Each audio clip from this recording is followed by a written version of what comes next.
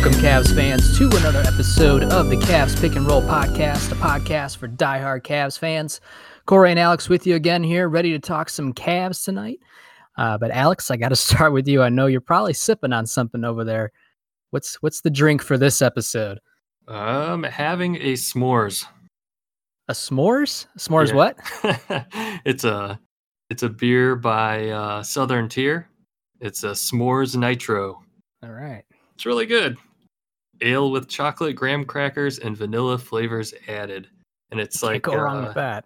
Yeah, and it's 10%, so it's extra tasty. Nice. Good stuff. How are you doing tonight?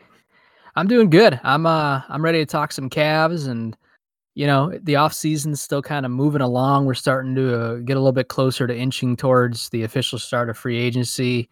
There's some things going on where I'm starting to see, a lot of qualifying offers being made, and you're starting to see a little bit of more NBA news pop up. Nothing really too much relating to the Cavs, but it's just kind of that exciting time of the year where, okay, the finals are done, the championship parade's over with, the NBA awards have been done, a month too late, in my opinion, by the way. But now the summer's kind of opening up and getting ready for the NBA offseason to start. Yeah, still mostly just a lot of rumors and speculation right now as far as the big names.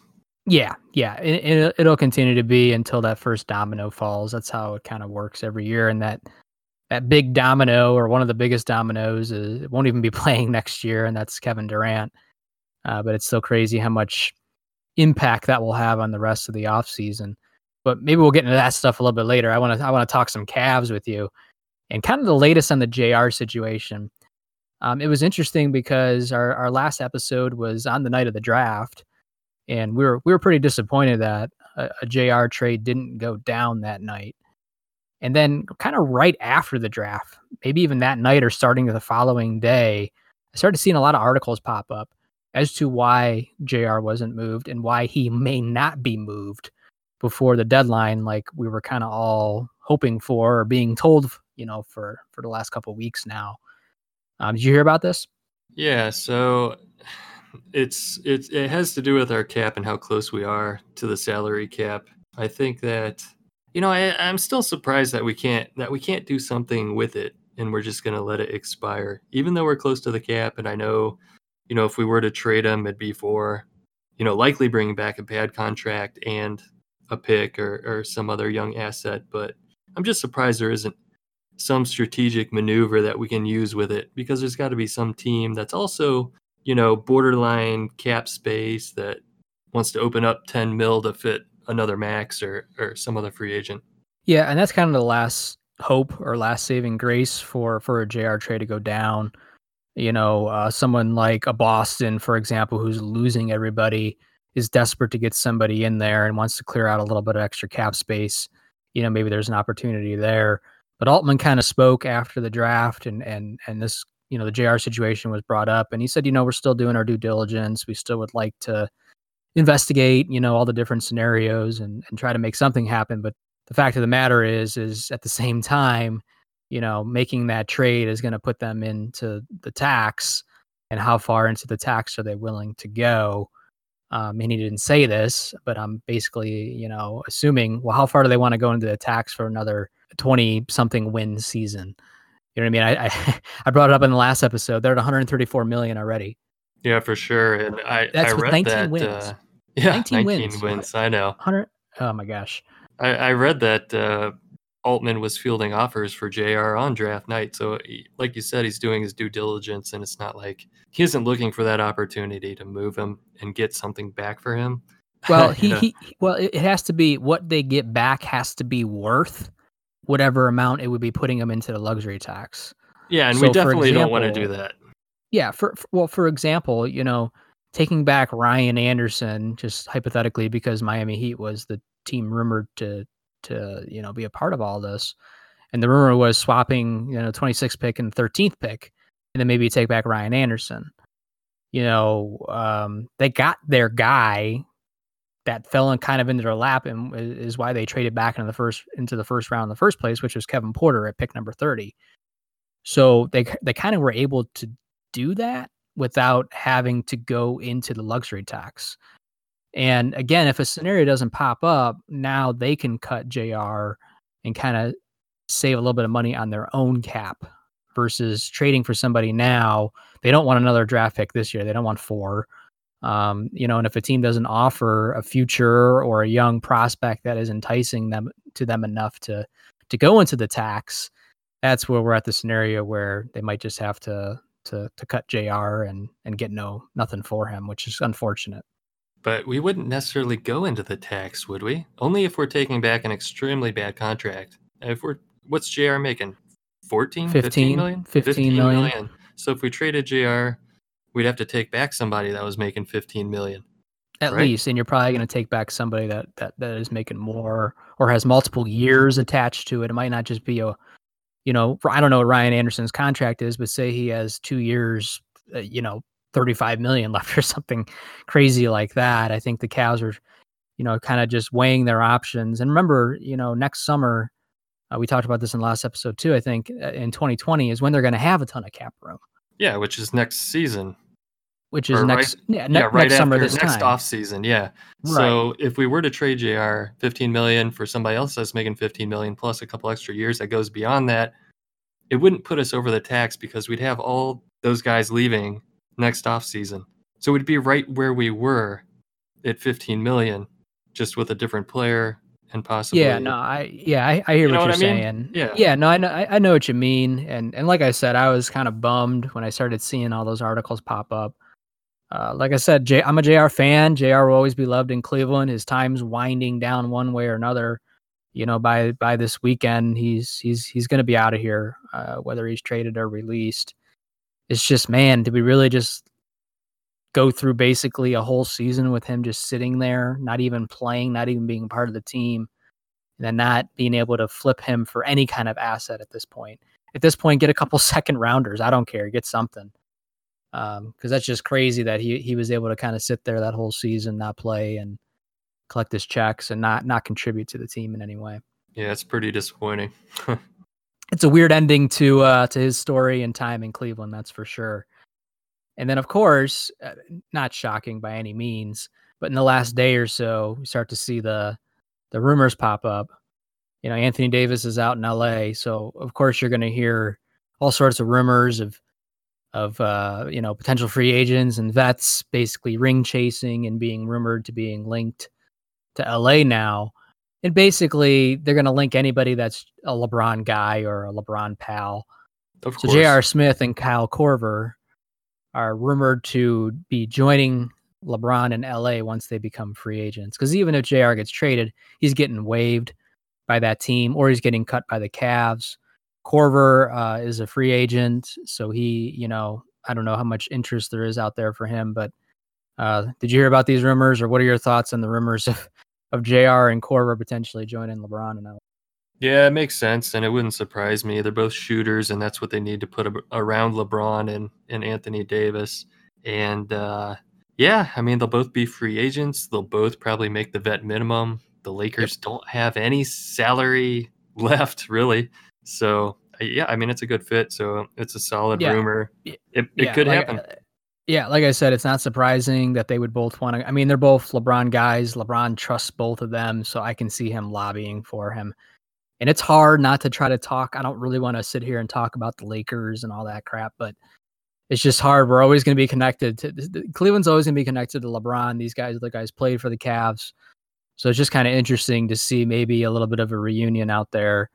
And Korver and JR would be exactly, what they would need. Like you said, LeBron needs shooters around him. They didn't have that last year. And they'd probably be good fits to be honest with you, for JR. It'd probably be a little bit of a rejuvenation in his career, Yeah, kind of like in a previous episode we were talking about where it seemed like, oh, I hope the Cavs aren't trying to, or not I hope the Lakers aren't trying to build the Cavs 2.0 with getting Ty Lue as their coach and bringing Kyrie to the Lakers. At least we were afraid. We were afraid David Griffin was going to end up out there. Remember that? Yeah, true. Oh man. Yeah, it's crazy. And like I said, we'll hear more. You'll start hearing more about Melo, even though he's getting linked to New York. That's laughable to me. You'll hear Melo to LA rumors. I heard your guy Vince Carter being linked to to New York, by the way.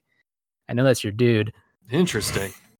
Yeah. Man, Makes no sense I wish he would whatsoever. come to Cleveland. Oh, man. Makes no sense. It would have been nice to have Carter during one of those playoff runs or something like that. But You know what I'd really like to see is if Kawhi stays on the Raptors and they got a chance at repeating, I'd love to see Vince Carter go back to the Raptors for his final year. yeah, no shit. Exactly. That makes too much sense.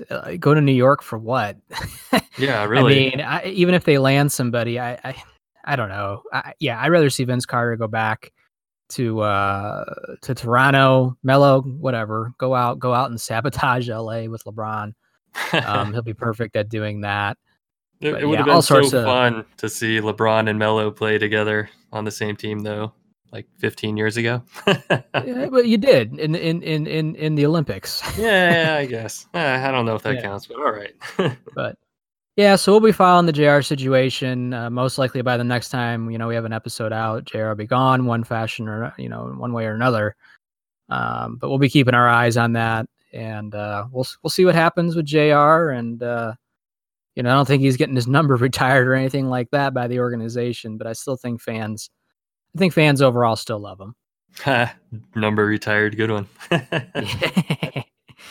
So the next little piece of information here, Summer League action is right around the corner. I am excited for that, except we learned right after the draft, once again, no Garland in the Summer League. He's not hurt, but the Cavs, quote unquote, do not want to push him. Are you bummed? Are you still going to watch? Are you upset? Are you mad that Garland will not be seen in the Summer League this year? A little disappointed, but at the same time, he's coming off that injury. So, yeah, that's okay. That's fine. Summer League doesn't mean anything anyway, other than, getting some NBA level experience, but I don't even know that I would consider it NBA level experience. Yeah, so and the Cavs have been filling out their roster. They've been picking up a lot of G League guys or just trying to fill out that roster. So it'll be, a lot of Dylan Windler and Kevin Porter Jr. And then I got to thinking, our guys, is Sexton going to play in that again, you think? Should he play in that again? Is Zizic going to be there again? Sexton's only a second-year guy. I feel like I want to see him there again. I think they should. I'm still gonna watch, definitely, obviously, but Yeah, I'm still excited about it just to see Windler play, and I assume Kevin Porter Jr. also is gonna play. Yeah, well, yeah, depending on when that trade becomes official and the timing of when the actual Summer League starts and when the Cavs actually play, because that's going to be right around the same time, I think. I think they have to wait till like the 6th before the trade can become official. And it's not just that trade; it's a bunch of other trades as well. And didn't you say Summer League starts right around then? Yeah. So it's the same day. So yeah, I guess I don't know if he'll be hopefully eligible or what. Yeah, hopefully he'll be able to play.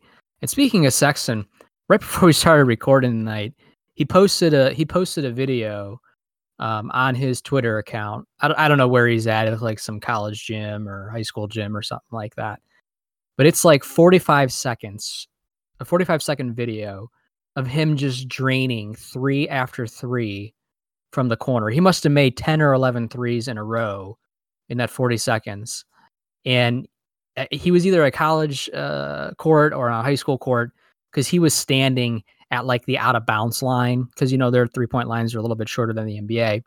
And he was standing in the right-hand corner, just getting the ball passed to him. And he made, I swear, 10 or 11 in a row. I couldn't believe it. And Wow. he still has that title kind of attached to him as being a hard worker. And that's just seeing stuff like that is encouraging, to see that he's out there working on his game, working on his shot, and his shot looks pretty damn good.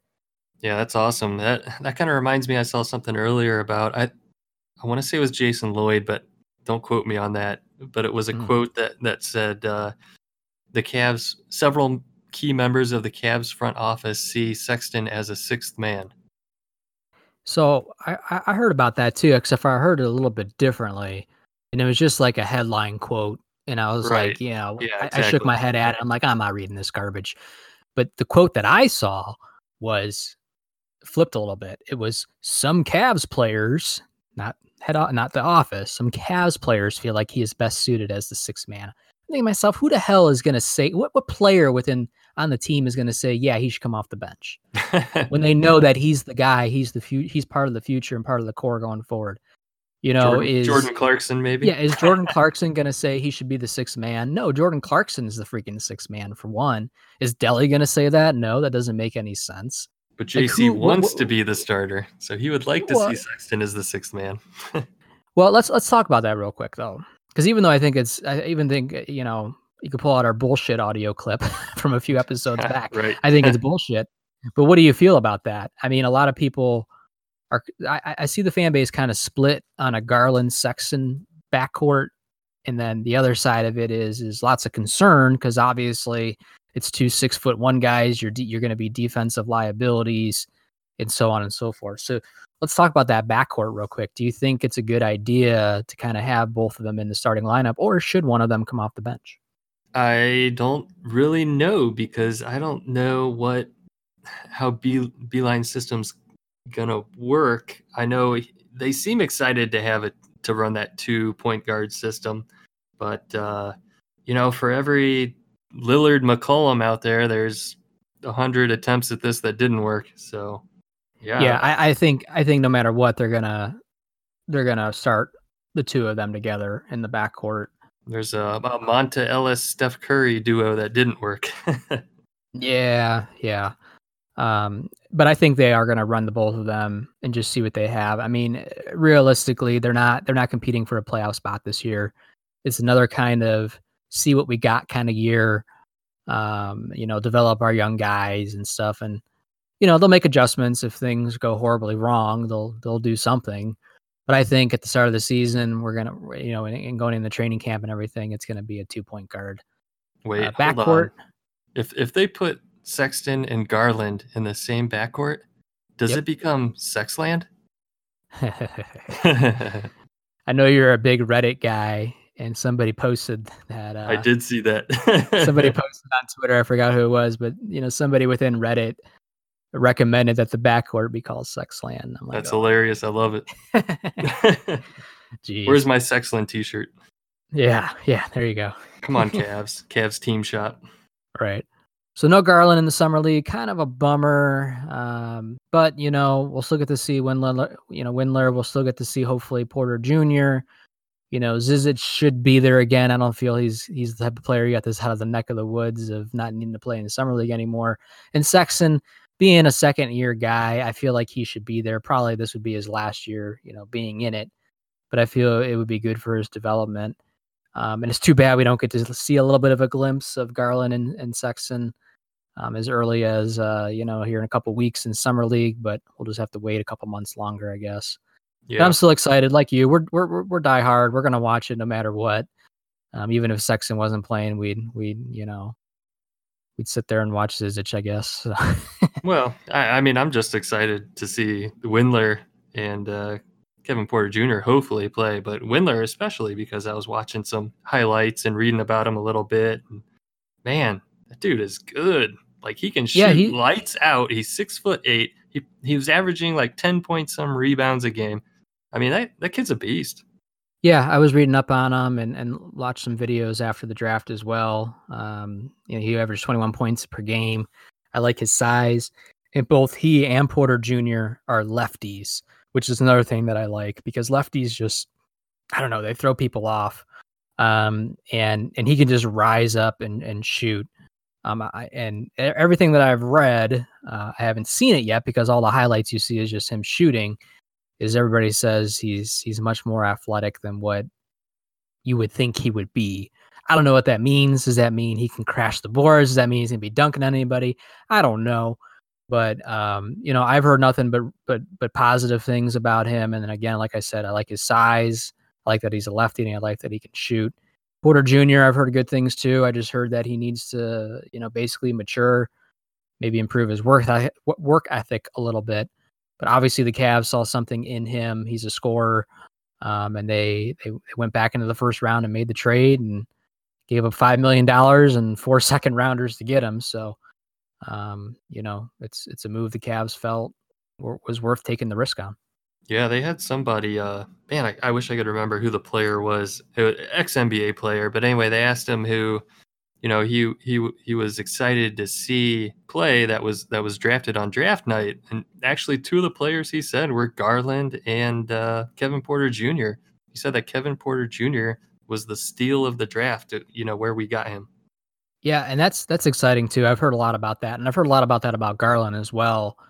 And to be fair with the Garland thing, I think it's just kind of there's that mystery around him right now because all you have is 4 or 5 college games of tape, right? And whatever he did in high school. So there's kind of that mystery behind him. And a lot of people are saying the same thing about him. Oh, he might end up being, one of the top, guy or two after Zion, obviously as being the best player in the draft. He's one of the 4 people that's predicted to have potential all-star capabilities within the draft.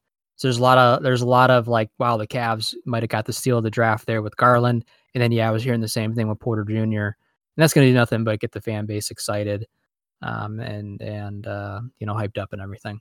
Yeah, you said a little bit ago that you saw the Cavs were adding some players to the roster that were kind of like G leaguers. This is for summer league.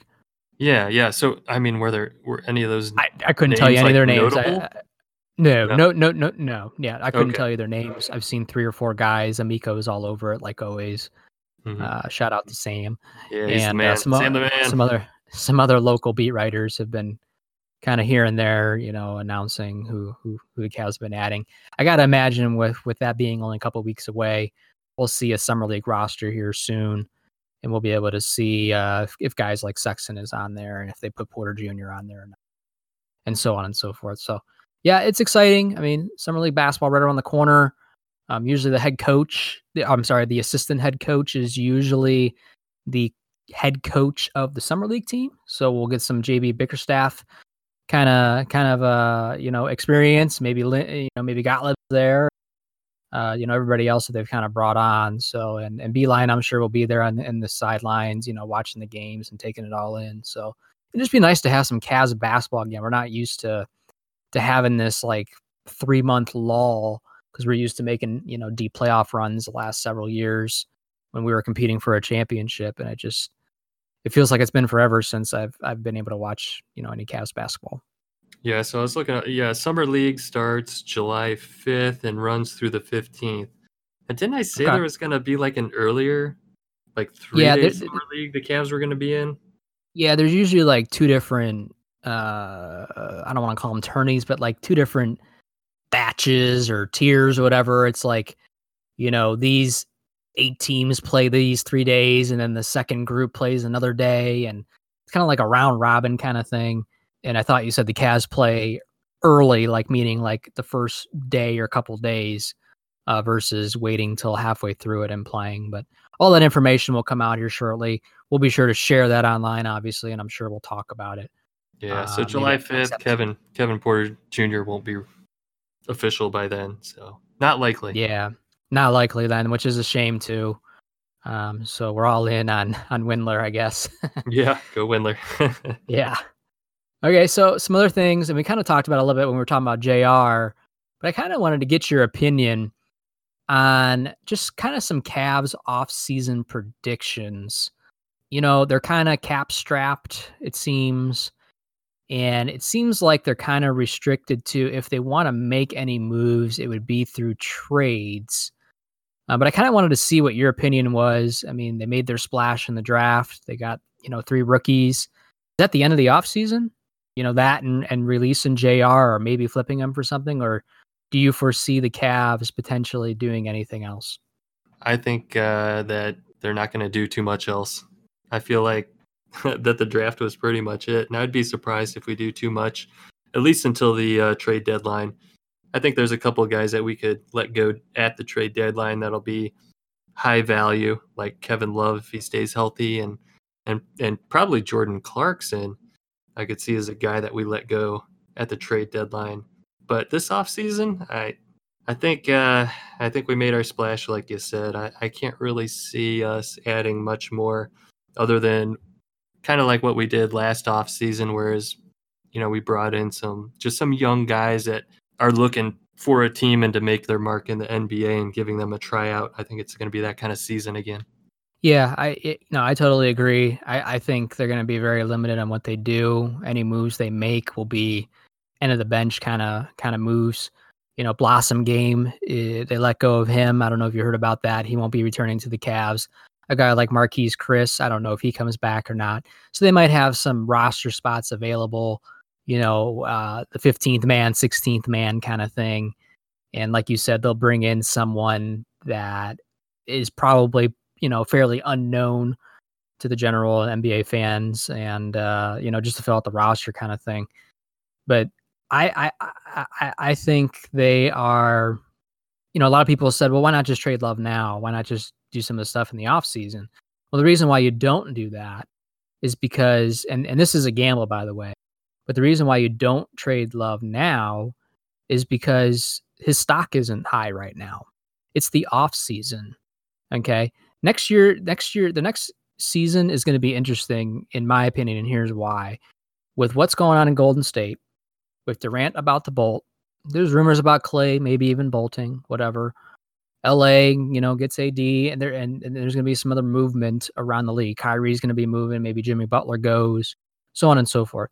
The league is going to feel pretty wide open next year, and there's going to be more teams that feel like they have a chance, to where maybe they feel like, okay, we're approaching trade deadline, and we feel like we're one guy away from being able to compete for a title this year. The last couple years, it didn't feel like that. It was the Cavs and the Warriors. So teams weren't too aggressive. They might be more aggressive this year. And what I'm trying to get at is, and here's where the gamble comes in. If Kevin Love stays healthy, that's the gamble, because you don't know if that's going to happen. Is a 20-10 guy, it looks like he could maybe make the All-Star team, and so on and so forth. His stock is going to rise. And a team might feel like, hey, we're a guy away. Let's go get that third star, or let's go get that second star to pair with our guy now. And that's where Kevin Love, that's where the Cavs can potentially get back the most for Kevin Love. Trading him now before all the moving pieces haven't even moved yet. Those dominoes haven't fallen free agency. So the Houston Rockets aren't going to trade for Kevin Love right now, for example, because they don't know what's going to go on with the rest of the league. But come February, they might. Or another team might that feels like they're right there. And same thing with these other guys. Tristan, same thing. Let his value go up. Give him tons of minutes. Jordan Clarkson, he's going to be coveted. I do think he'll be moved. He's a young player that can score. His contract's going to be up. He's going to demand a pretty decent contract. Some playoff team will want him, and the Cavs will move him for an asset. Yeah, I agree completely. To your point, Houston Rockets, I know they're looking for a third guy. It's rumored that they're going to try to get Jimmy Butler, Jimmy Buckets. For what? Yeah. What are they going to trade? Clint Capella and Eric Gordon? Yeah. I mean, I don't know. I know they tried, and I know it's hard to do. It's probably even harder to move Chris Paul than it is for the Cavs to move Kevin Love. I'd take those two guys for Love at the trade deadline. You take Paul and Capella? Yeah. Well, no, not Paul and Capella. Capella and Gordon. Gordon, yeah. Gordon was solid. He kind of fell off this year, and I think it was just because I don't think he actually fell off. I don't know if he had injuries or what, but just his touches were down or something. I don't know. His numbers seem to be down this year, but I've always liked Eric Gordon. He's a good shooter, obviously. A shooting guard, which is exactly what we need. He would be a good veteran to have with these young guys. Yeah. And a shooting guard, like you said, that we need. So yeah, and he's not a top tier star player by any means. He's not even a second tier. He's in the third and fourth tier. So he's kind of a guy that you feel like if you were able to get him on your team, you might have a shot of actually keeping him. He can keep him happy. He could play 35 minutes a game, so on and so forth. That's going into the summer of 2020, that season. That's what I hope. I hope we're going through these 19-win seasons and whatever we're going to do this year and just the horrible basketball, so that when we get that cap room, you're going to have to overpay for somebody, or maybe you trade for somebody that you still have control over for a couple years because their contract, maybe they have 2-3 years left on their contract. And I'd like to see them add a nice veteran guy like an Eric Gordon. I mentioned before, it's not realistic, but like a Ricky Rubio, like a Steven Adams. I can go down the list. That's what I want them to do. I want them to have Sexton, Garland, these they're kind of their young core, but then you need to be able to add another nice veteran or two to round it out if you truly want to compete for a playoff again. Yep, exactly. That's kind of one of the reasons I like having Love on the team right now. But I think, I think we're probably this going is to his move him at the last year. trade deadline. Yeah, I Yeah, know. I don't know. I just got a hunch. I think his time's going to be up this year. And again, that's only if he stays healthy. The worst thing that can happen is he gets hurt late July, or not late July, late January or mid-January or something like that, and miss another 2 months of the season. That would be horrible and devastating. It would help our draft situation, which some people would be happy about. But Yeah, he'll at have some way point, you want to be able more. to cash in on Love, Yeah, he'll have way more value as on a contender, helping some team get over the hump than just being a veteran for us and our young guys. So Yeah, yeah, Channing Frye on Twitter kind of said something like, "Man, I was talking to some buddies, and Kevin Love would be a perfect fit in Portland." And I retweeted that and commented. I wow, said, "Actually, he would be. He would yeah, be it a would perfect be fit in Portland. He'd be perfect. great in Portland, actually." Now, there's nothing that Portland really has that they're not going to give us CJ McCollum. They're not going to give you Damian Lillard, and they're not going to give you your center. You're going to get Rodney Hood back and a freaking future first rounder. So, I, I will say this though: when the Cavs do inevitably move on from Love, whether it be by a trade or hey, maybe they'll surprise us and maybe he finishes his contract here and they let him go after that and he signs as a free agent somewhere. Whenever Kevin Love is no longer a Cleveland Cavalier, the one thing I do want for him is to be on a contending team. I don't want to see him go to Orlando. I don't want to see him go to some shithole team. He's a good player. He was overlooked. He didn't get the respect or love from fans in general over the last 4 or 5 years he's been in Cleveland. And a lot of it is because of his injury history and stuff like that. I get that. But he is a good player and he can contribute. And I'd like to see him in a good situation, and Portland would be a great fit for him. Yep. All right, edit that out. All right, moving on. I just want to kind of bring up some other kind of off-season stuff that's going on, non-Cavs related now, because obviously the headlines are being dominated by, some of the other big stars in the NBA. I don't know how much you've been paying attention, but you did mention something to me the other day, and I want an explanation. You said you'd like to see Kyrie and KD pair up in Brooklyn. What's your thoughts on that? Well, I'd like to see them pair up. I don't know about pairing up in Brooklyn. I think they're two very dynamic players, two of the best players at their position in the league. So it would be exciting to see Kyrie and KD pair up and go to war on some team. But I think I'd rather see them pair up in a place like New York or something like that rather than the Nets, where the Nets have a young core that they're building that I think is already really exciting to watch with, D'Lo coming into his own and they got Dinwiddie and Jared Allen and yeah, they got a good young group there in Brooklyn. But yeah, definitely I'd like to see Kyrie and KD pair up. I think it would be pretty exciting for some franchise that has been struggling. New York, what do you think?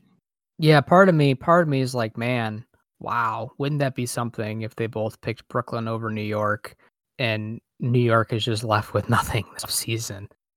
But at the same time, I kind of agree. New Jersey is, by no means are they a championship contending team, but they're kind of that middle of the road. They're developing themselves into kind of that middle road playoff team. They'll make the playoffs again next season if they kept their team as is, and they would get eliminated again, most likely in the first round.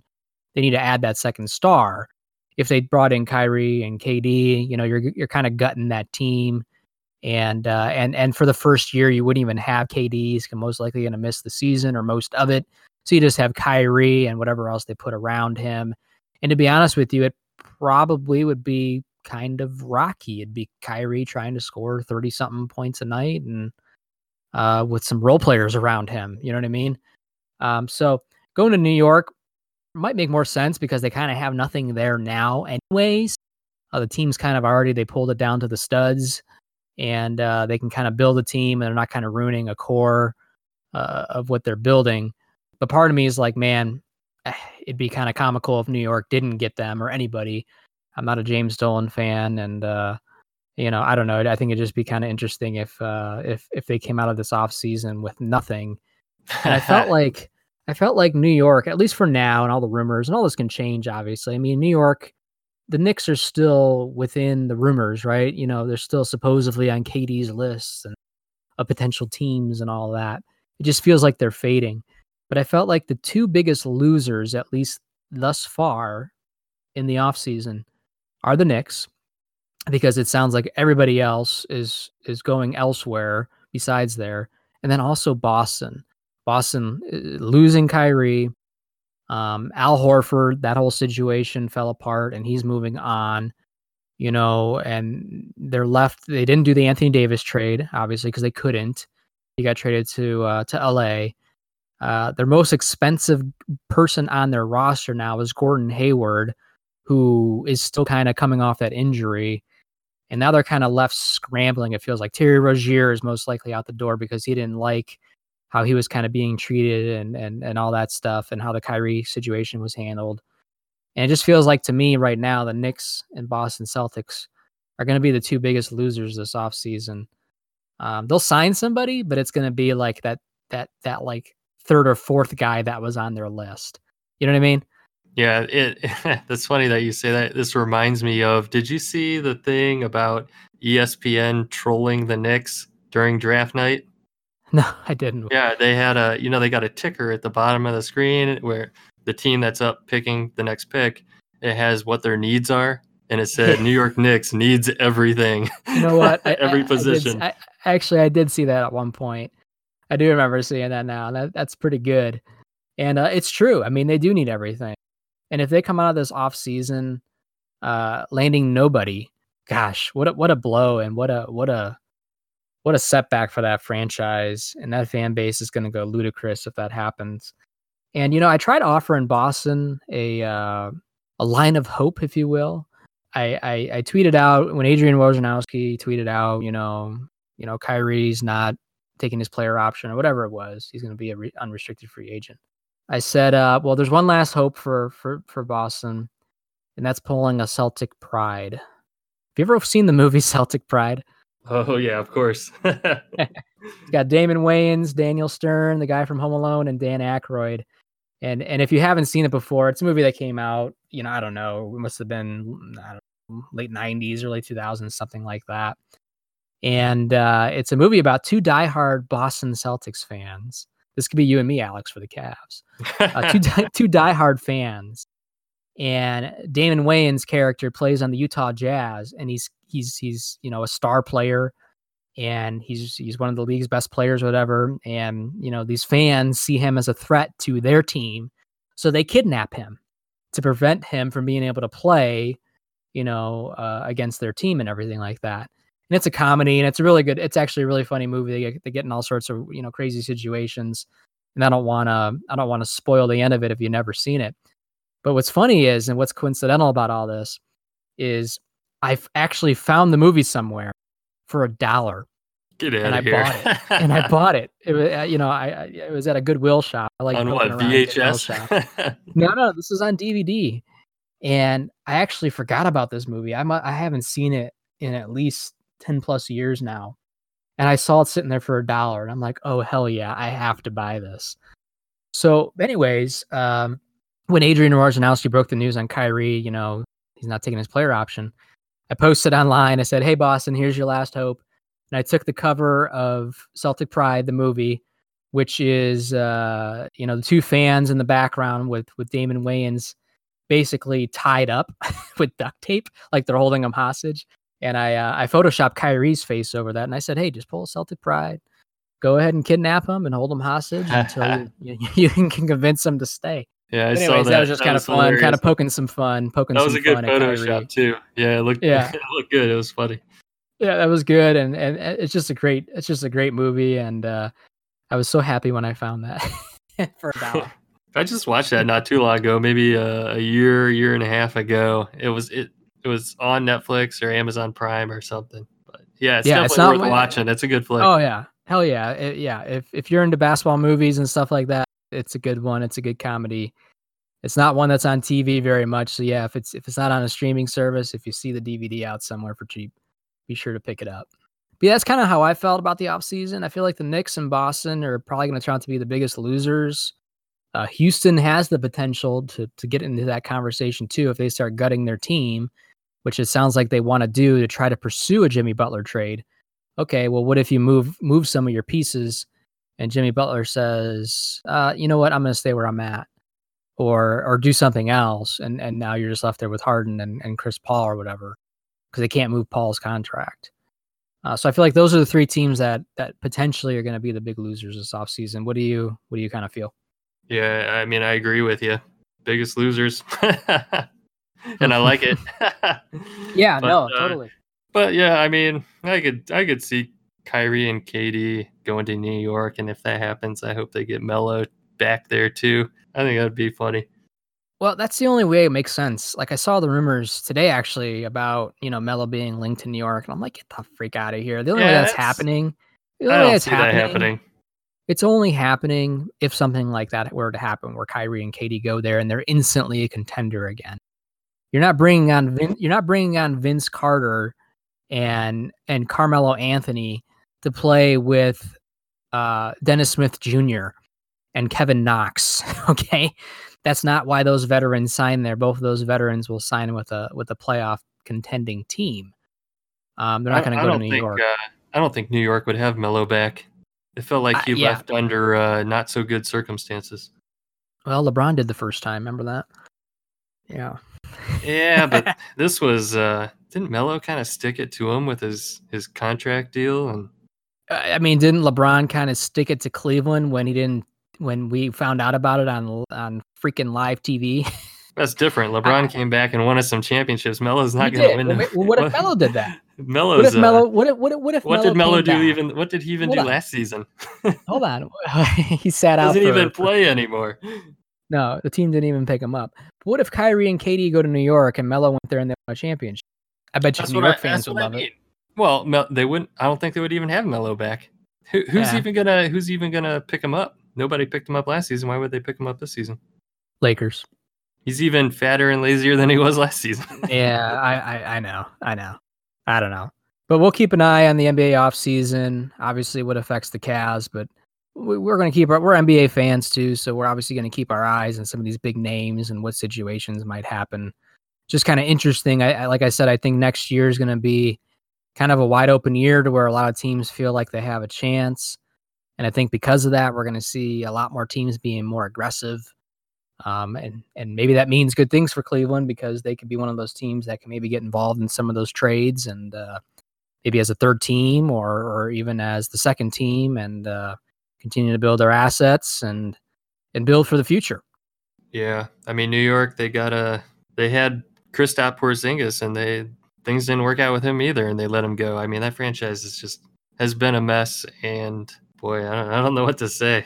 I almost feel like if Kyrie and KD go to Brooklyn over New York, it's because of how that organization has been ran for the last 15 plus years now. Exactly. Yep. I think everybody knows the owner isn't very good, and they're kind of dysfunctional, or it's kind of like what the Browns were considered, forever before now. It's kind of how New York is viewed. They're just kind of that dysfunctional team. Griff said, you know what? No thanks. Didn't even bother interviewing with them when they were interested in him.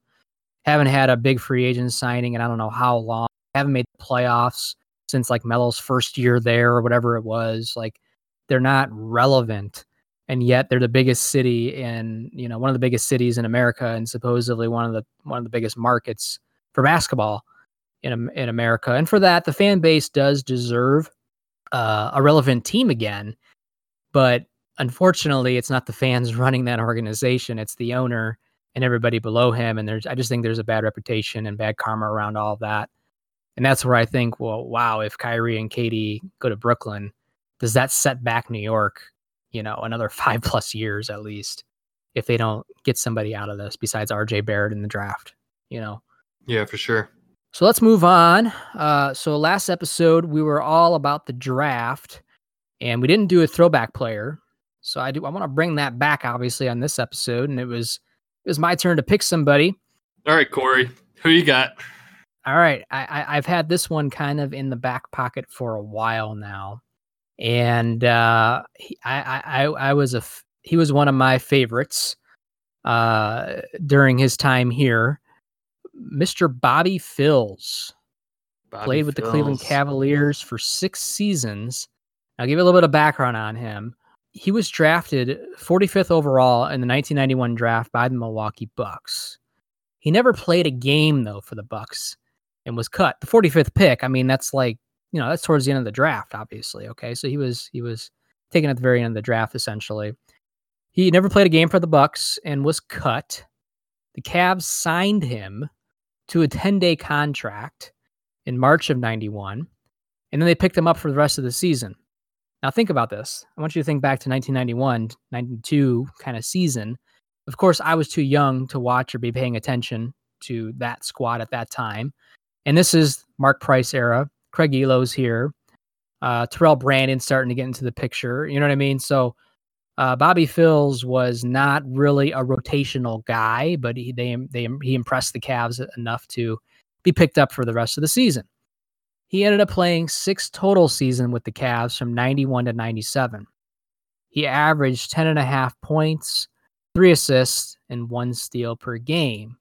But for the first 2.5 years with the team, his minutes were limited because, again, the Cavs were very good. This is when they're battling the Bulls and, kind of right there, just couldn't get over the hump.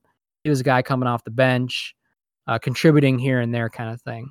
And I think that affected his averages over those 6 years at only 10 points. But he was kind of kind of what the Cavs need now. He was a defensive player that could shoot the three. He shot 39% from threes for the Cavs over his 6-year span.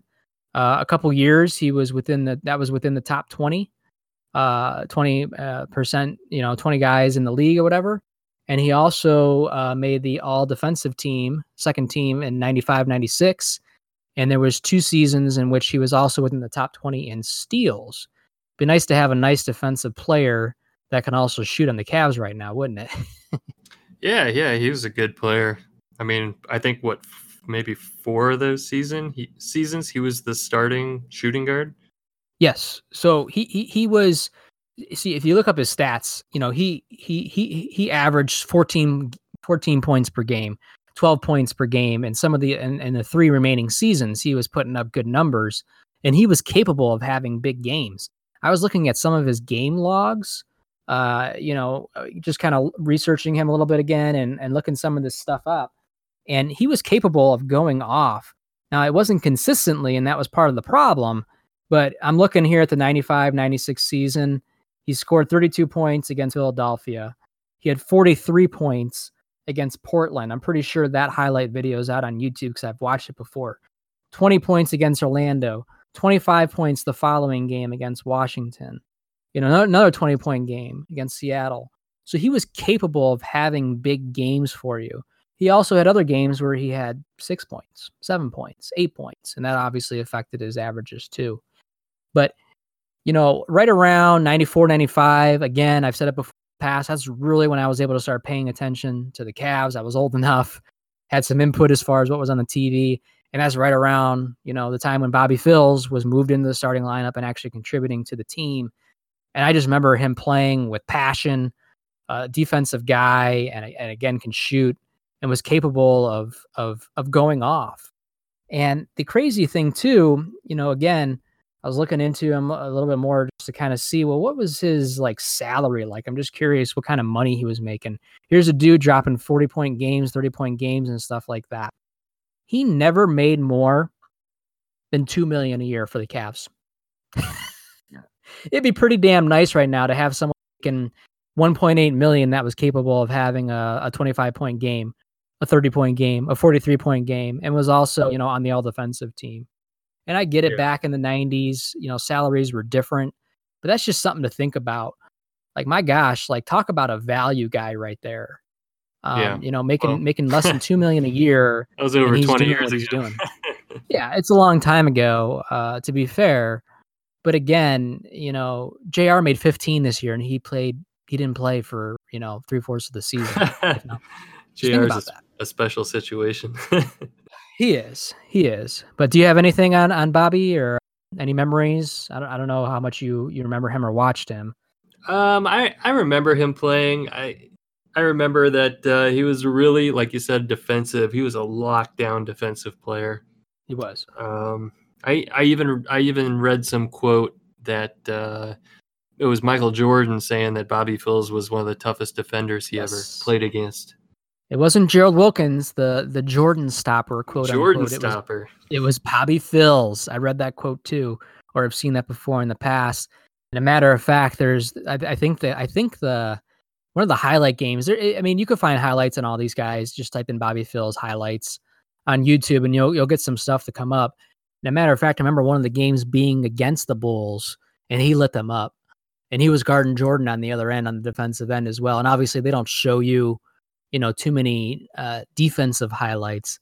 But he was tasked with guarding, some pretty good players. You know what I mean, over the years. And yeah, I've seen that quote from Jordan too, and that's pretty awesome. Yeah, so I remember he played 6 seasons with the Cavs, and then he went to the Hornets. But I don't remember how he got from the Cavs to the Hornets. Did you find that out? Yeah, so here's what's kind of weird. So he played with the Cavs from 91 to 90. He ended up signing with Charlotte as a free agent. Why? Okay. Did we? I don't know why the Cavs. I don't know if we made him an offer. I don't know what the situation was. He didn't make too much more money in Charlotte. He only made, I think the highest year his highest salary was like $5 or $6 million. That was it. And he only played 9 seasons in the NBA, and we'll talk about that here in a second. But he only made $25 million for his entire career over those 9 years. Okay. I don't know I'm trying to think to 1996. We traded Terrell Brandon. We bring in Shawn Kemp. We have Z. We have the young guys like Derek Anderson and Brevin Knight and all those guys. And we're kind of figuring things out, and we're not really that good, but that's because we're drafting guys like Chris fucking Mim and, stuff like that. So we let Bobby walk, but I don't know the whole situation. And yeah, he signed with Charlotte, which is unfortunate because he was still young. And I think his last year, he averaged 12 points per game with the Cavs. So he was obviously still contributing. I think the Cavs just felt like they wanted to go a different way. Derek Anderson might've been a part of that. I believe that's the year he was drafted. I could be wrong on that. Bobby Sur, I don't know if he was still around or not. He might've been in Houston by then. They just decided to go a different direction, I guess. Yeah, it's just surprising. It's just surprising we let him walk because he, like you said, 12.6 points. I'm looking at his stats here: 3.4 assists, 3.6 rebounds. Yep. I mean, he was still solid. He was our starting shooting guard when he left, and he was still cheap. And like I said, he went to Charlotte and signed for a few mil more than what Cleveland was paying him. So I don't understand what happened there, and it's a shame. And unfortunately, Bobby Phil's story kind of ends in tragedy, which is why he only played 9 years in the NBA. As a member of the Charlotte Hornets on January 12th, 2000, he was driving with teammate, not driving with, but him and teammate at the time, former Cavalier, by the way, David Wesley, were driving away, leaving after practice one day, and rumors are they were driving a little recklessly, even though Wesley denies that. And Phil's ended up crashing into oncoming traffic, hit a minivan, and was later pronounced dead at the scene of the crash. The other victims were okay, and you sent me an article that kind of described, what happened and all the different perspectives. Back at that time in 2000, Paul Silas was the coach. Baron Davis was a rookie. Brad Miller was there. David Wesley is there. And you kind of, that article was good in the sense that you kind of get all of their perspectives, as far as how they reacted to the news and kind of how it affected them moving forward, and how they kind of continue to remember Bobby Phills during the rest of their playing career. It's a long read, but it's pretty intense, and we might have to post that. Yeah. We should tweet that out. Yeah, well, I'll include a link when we announce this episode is live and everything on social media, like we always do.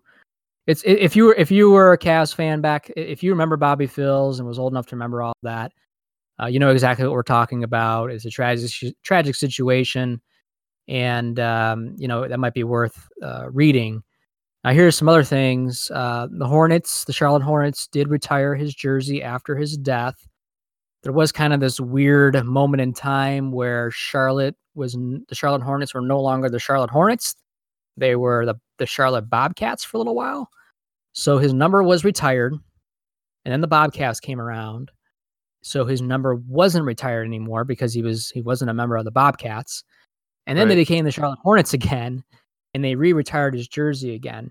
Well, And yeah, it was weird because the Charlotte Hornets actually moved to become the New Orleans Pelicans, correct, and they correct. took all that Charlotte Hornet history with them to New Orleans. I don't know if they ever hung his jersey up in New Orleans or not. They didn't, but they They did did. hang it Okay. up in Charlotte when the Hornets came back. Yeah. Uh, you're Not the right though. Sorry, yeah, I forgot not that the part Hornets, against the bad. Bobcats. Yeah. Yeah, yeah. So his number's retired right now in Charlotte, Number and they 13, I actually believe. number 13, and they actually retired it on a night that they were playing against his former team, the Cleveland Cavaliers, which is kind of interesting, I guess I'll say. That's the night that they decided to do it. And maybe that was on purpose. I don't know. I don't know how far apart the death was from when they played the Cavs. Was it, you know, a couple games later? Was it 3 weeks later? Was it 3 months later? I don't know. But it was a big deal. I remember the story breaking, you know, back on ESPN, and they postponed the Hornets games and all that stuff. And it was a big deal. You know, it's not, I mean, think about it now even.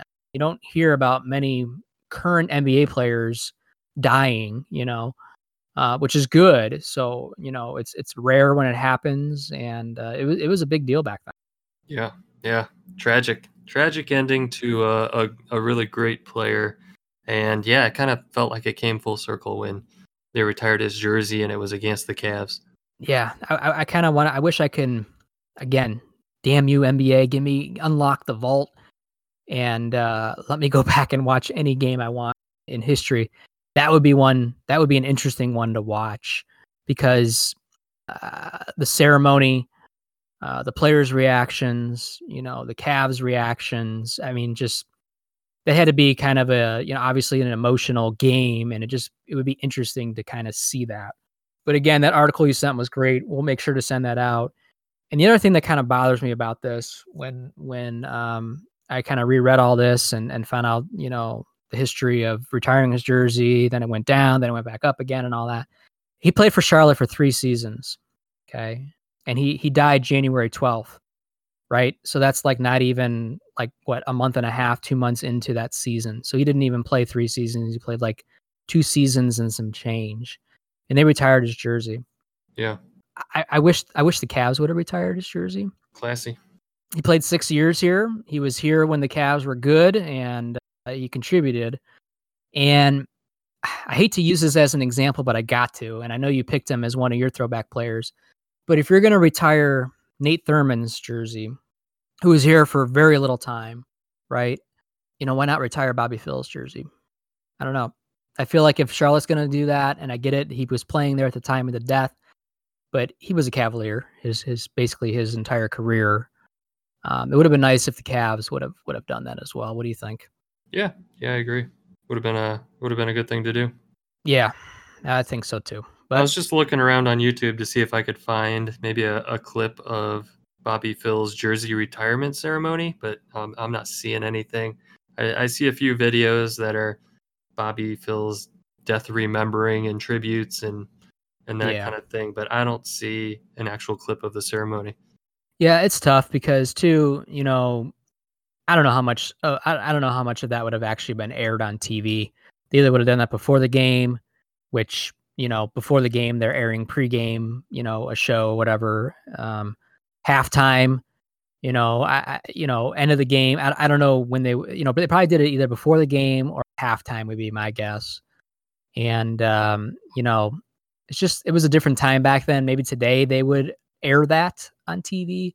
But back then that might not have been aired for anybody to hit record on the old VCR tape for it to end up on YouTube. There's footage of it somewhere Oh because yeah, it's gotta be. the camera guys are they're still working during halftime and all that stuff. And a jersey retirement's a extremely rare thing. It's not something that happens every season even. No, it's not. And his wife, I know his wife, and again, this is all in the article. She made a speech and just, he was married, he had 2 kids, and he wasn't an all-star caliber player by any means, but he was one of those guys, kind of one of those middle of the road guys that probably would have had a 15 plus year career, because he was able to do 2 things very well, which is defend and knew how to contribute to a team. So it's just unfortunate that his career and his life was cut short, and unfortunately that's how his story ended. I saw both of his children. He had a son and a daughter. They both play college hoops. Yeah, that's awesome. Yeah, that's really cool. Yeah. So Bobby Phills is this episode's Cavs throwback player. RIP to Mr. Phills, going down as a Cavs legend. Never forget you. And wish we could have saw you longer in Cleveland. Absolutely. All right. Well, that's going to wrap it up for this episode of the Cavs Pick and Roll podcast. I want to thank you for listening. Be sure to give us a follow. Love to interact with you guys on Twitter, Facebook. You can also email us at cavspickandroll@gmail.com. Alex, you got anything else? If you happen to find that clip of Bobby Phil's jersey retirement, tweet it to us at Cavs Pick and Roll, or email it, post it on our Facebook page, Cavs Pick and Roll Podcast. We'd love to see it. Good stuff. Well, thank you, Cavs fans. We'll catch you in the next episode. All right, Cavs fans, peace out.